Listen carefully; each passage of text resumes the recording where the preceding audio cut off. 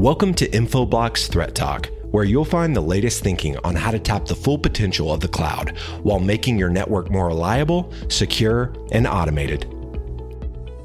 Welcome to Threat Talk, a podcast series from Infoblox. My name is Peter Schoaf, and I've been covering IT security for going on 15 years. In this series, we're exploring the current cybercrime threatscape, and with the help of both experts and hackers, we're digging into what threats companies are facing today and exactly what companies need to do to combat these threats. Today, I'm very excited to speak once again with Krupa Srivatsan, the Director of Product Marketing for Infoblox. Most of you listening right now are probably listening from your home because most of us right now are working from home. This is basically the new normal with COVID-19. And with so many employees working from home, this has put considerable stress on our corporate networks and their security stacks. And that's exactly what we're going to delve into today. With all the shelter in place and work from home directives being issued because of this pandemic, exactly what does a company need to do today to make sure their networks remain safe and secure?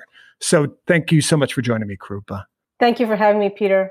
So with COVID-19 forcing so much of the workforce to work from home, what are some of the unique security challenges working from home presents companies today?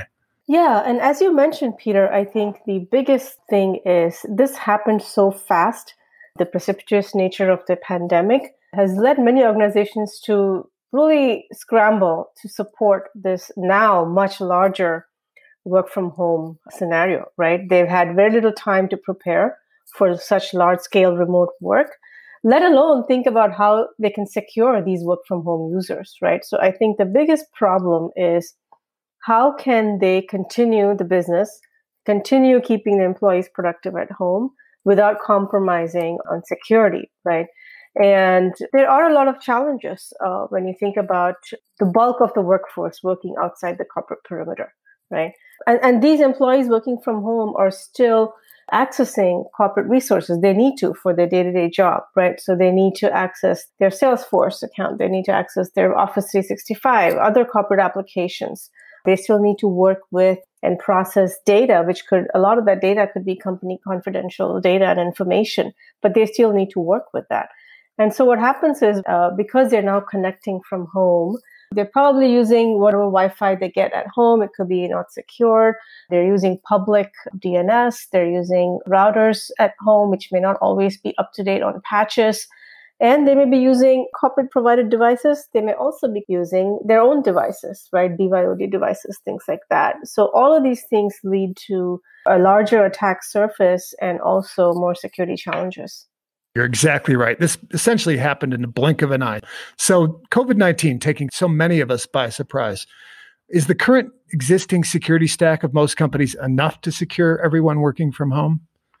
So the current security stack that most companies have in their networks is meant to protect users who are within the corporate firewalls, right? So they are going into the office. It could be their headquarters or data centers, or they're in their branch locations. But most of those scenarios, the current security stack can protect. But when the users are outside the perimeter, unless they VPN back into the corporate network, that security stack is not going to protect them, right? So they now have to think about security that goes wherever the employee is going, right? So if he's at home, they need security that can follow him home, right? So what I mean by that is they need to think about new ways of securing these remote users' internet connections. And the reason I say that, while VPN is great and, it's absolutely needed for certain scenarios and accessing certain platforms that are only available, within a VPN connection kind of use case, many of the corporate applications and resources are now in the cloud. So they don't even need VPN. We never use VPN to get my email or anything like that. So many corporate applications and resources are available without VPN.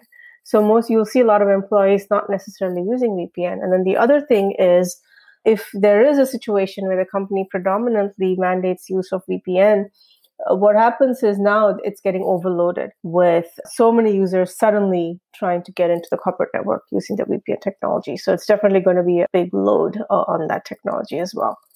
Definitely. And you mentioned basically the perimeter has changed completely. So what exactly does it mean for a company to think outside the perimeter? Yeah. So now companies need to think about how they can secure the internet connections of their employees who are working from home. Right. So how can they make sure that there is some level of security, a foundational security that prevents these users from going to, let's say, bad sites that may be hosting malware, or they could be hosting ransomware, things like that. And we're seeing a lot of threats that are taking advantage of the scenario, of the confusion that's surrounding this pandemic and the need for information. We see a lot of attacks that are taking advantage of coronavirus spread and things like that. So, and we'll talk about that. But when I say think outside the perimeter, I mean, how can you provide quick cloud-based security for these work from home users so that they are not inadvertently going to malware-ridden sites or having their data stolen from their devices? Right. Now, you mentioned Wi-Fi. So last week and even today, my internet went down. I was forced to go onto the local Wi-Fi. And that's clearly something different than working in-house. So what problem does public Wi-Fi represent? Yeah, so I think public Wi-Fi networks present a higher probability of authentication and credentials being accidentally compromised, right? So within the corporate network, the Wi-Fi that's provided by organizations is obviously much more secure. It's much more monitored and things like that. But when you're using public Wi-Fi or your home Wi-Fi, you're not necessarily protected by the same level of security controls. And a lot of the times, you share Wi-Fi networks with your corporate devices as well as your BYOD devices and mobile devices, maybe Internet of Things, right? Much more so at home than you would do in a typical work environment. So what this means is it's a much broader attack surface, and there's higher chance of credentials and things like that being stolen.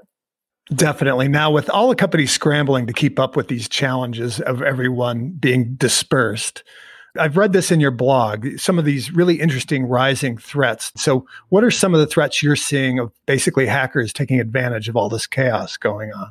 Yeah, absolutely. Right. So everywhere we read about coronavirus related malware campaigns, right? And we're seeing this ourselves. So Infoblox, the cyber threat research team, actually identified, in early March, a particular type of info stealer called LokiBot that joined this barrage of malware campaigns being distributed by criminals to take advantage of the interest and the fear around COVID-19.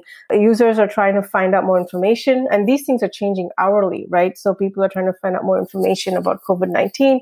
So they try to go to different websites, click on different links.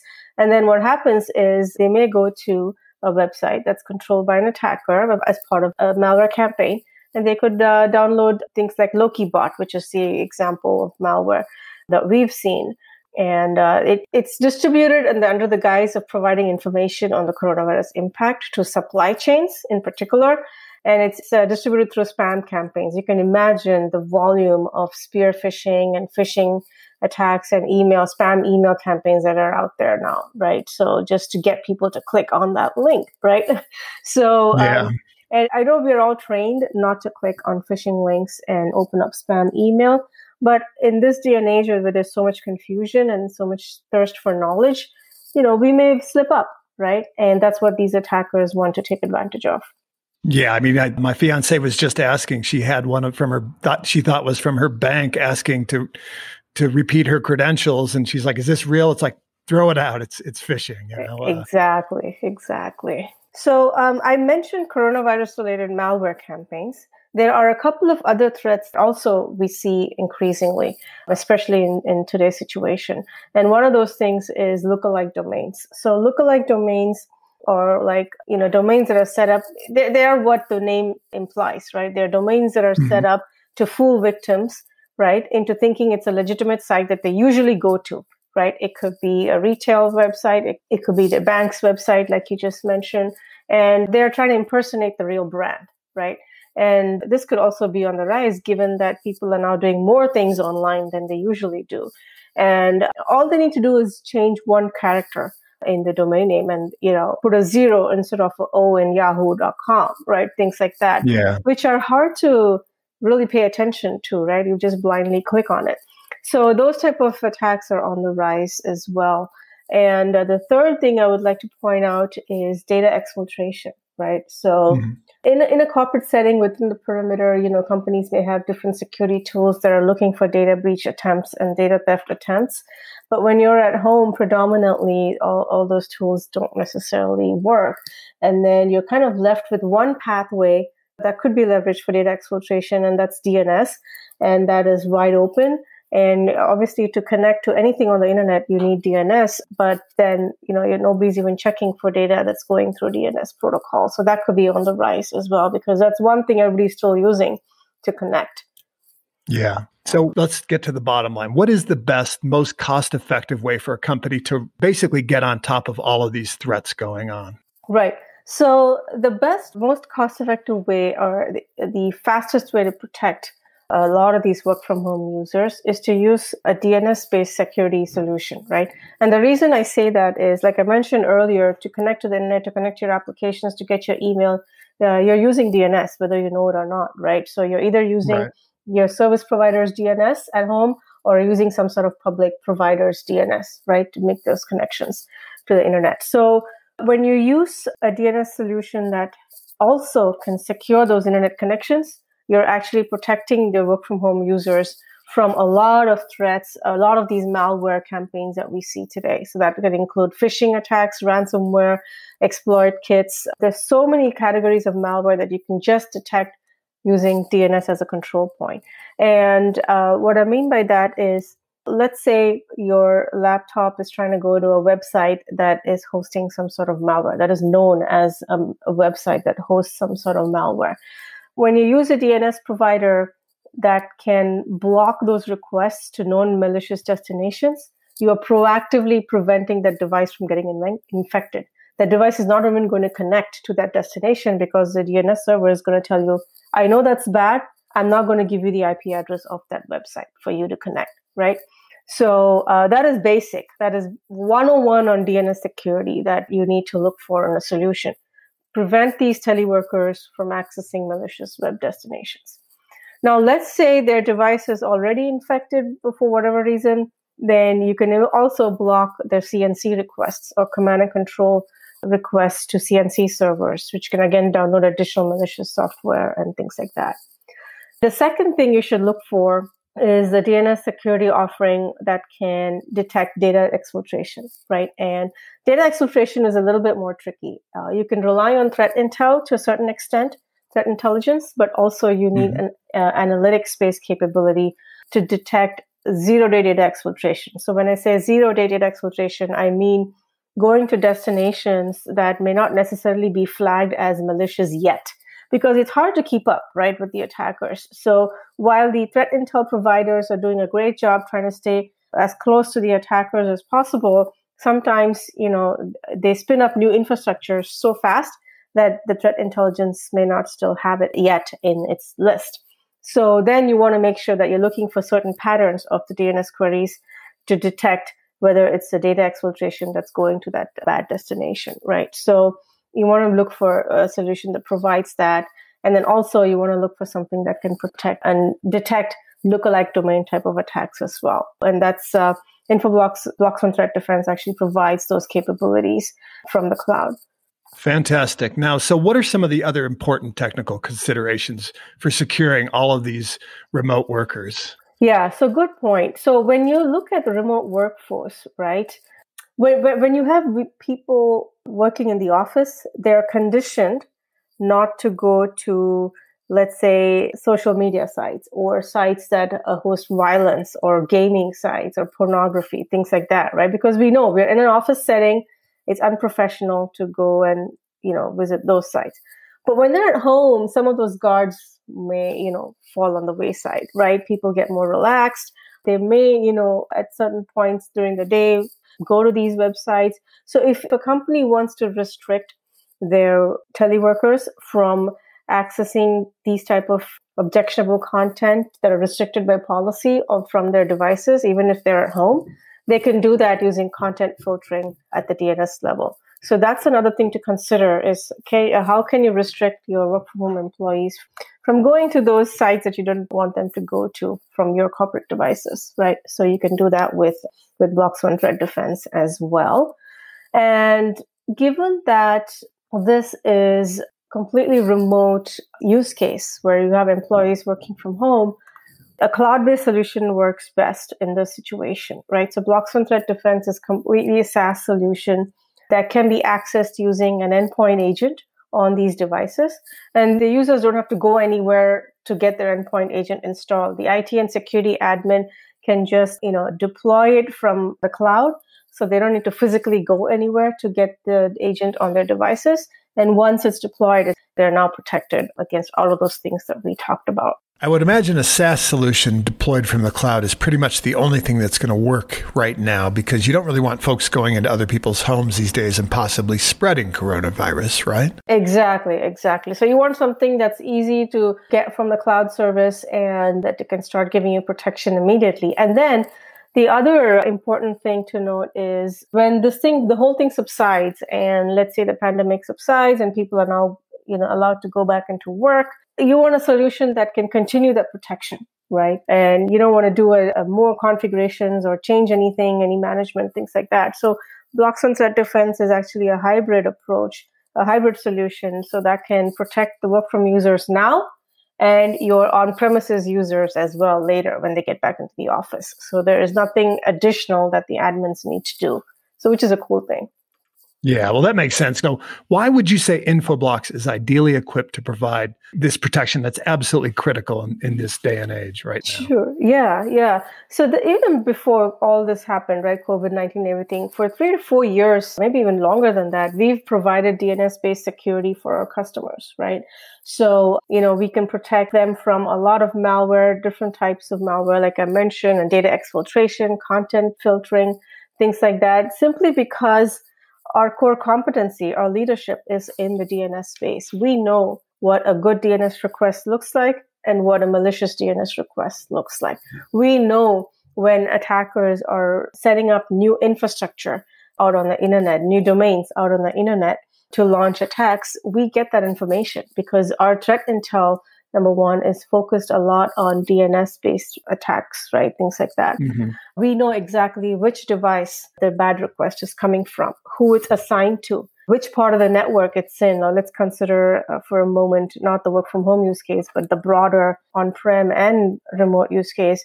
We can tell you exactly which part of the network that the malicious activity is originating from, because we have so much data in the platform, the DNS and the related technologies like DHCP and IP address management. We can provide a lot more context about the infection so that the security teams can mitigate, triage faster and remediate faster. So things like who it's assigned to, where it is in the network, what resources that device has been accessing in the past, right? What type of device it is. Is it a PC? Is it a Mac? Is it a production system? So we can get a lot more identifying information and provide that information to the security teams for faster response. So to summarize our leadership in the DNS space, our leadership in DNS-based threat intel, and the analytics capability that we have, and the visibility that we can provide makes Bloxfront Threat Defense an ideal solution for today and tomorrow. Fantastic. And I agree. Now, everybody's minds are swimming. There's a lot of anxiety. Let's just make it simple. What is the key takeaway you want listeners to come away about how companies are supposed to secure this large-scale, sudden remote workforce? Yeah, I think I would say that the key takeaway I would highly recommend is that IT organizations, all organizations, have had very little time to prepare for this large-scale remote workforce, let alone think about securing them. So one of the easiest and fastest ways to secure the work-from-home users is to leverage DNS as the first point of defense, the first line of defense. And a solution from the cloud that can detect those malware communications and block it can be that first line of defense for your work from home employees. And then when this whole thing subsides and your employees do come back to work, the hybrid solution offers that consistent protection and continuous protection when these users come back into the office. So use DNS for protection, and then use a hybrid solution so that you're covered for whatever use case, not just work from home. Right. And not just of the moment either. And I think I can speak for everyone when I say I can't wait for this to subside. Excellent info, Krupa. Yeah. This is Peter Schoaf of Threat Talk speaking with Krupa Srivatsan of Infoblox. Krupa writes a blog on the Infoblox website, so if everybody wants up-to-date information, I suggest that you check that out. And I'd like to thank listeners for joining me in this anxious time on another Threat Talk podcast, and I hope everyone stays safe and well. Thanks so much, Krupa. Thank you. You've been listening to Infoblox Threat Talk. To ensure that you never miss an episode, subscribe to the show in your favorite podcast player. If you'd like to learn more about maintaining a secure, always-on network that enables digital transformation, visit www.infoblox.com. Thank you so much for listening. Until next time.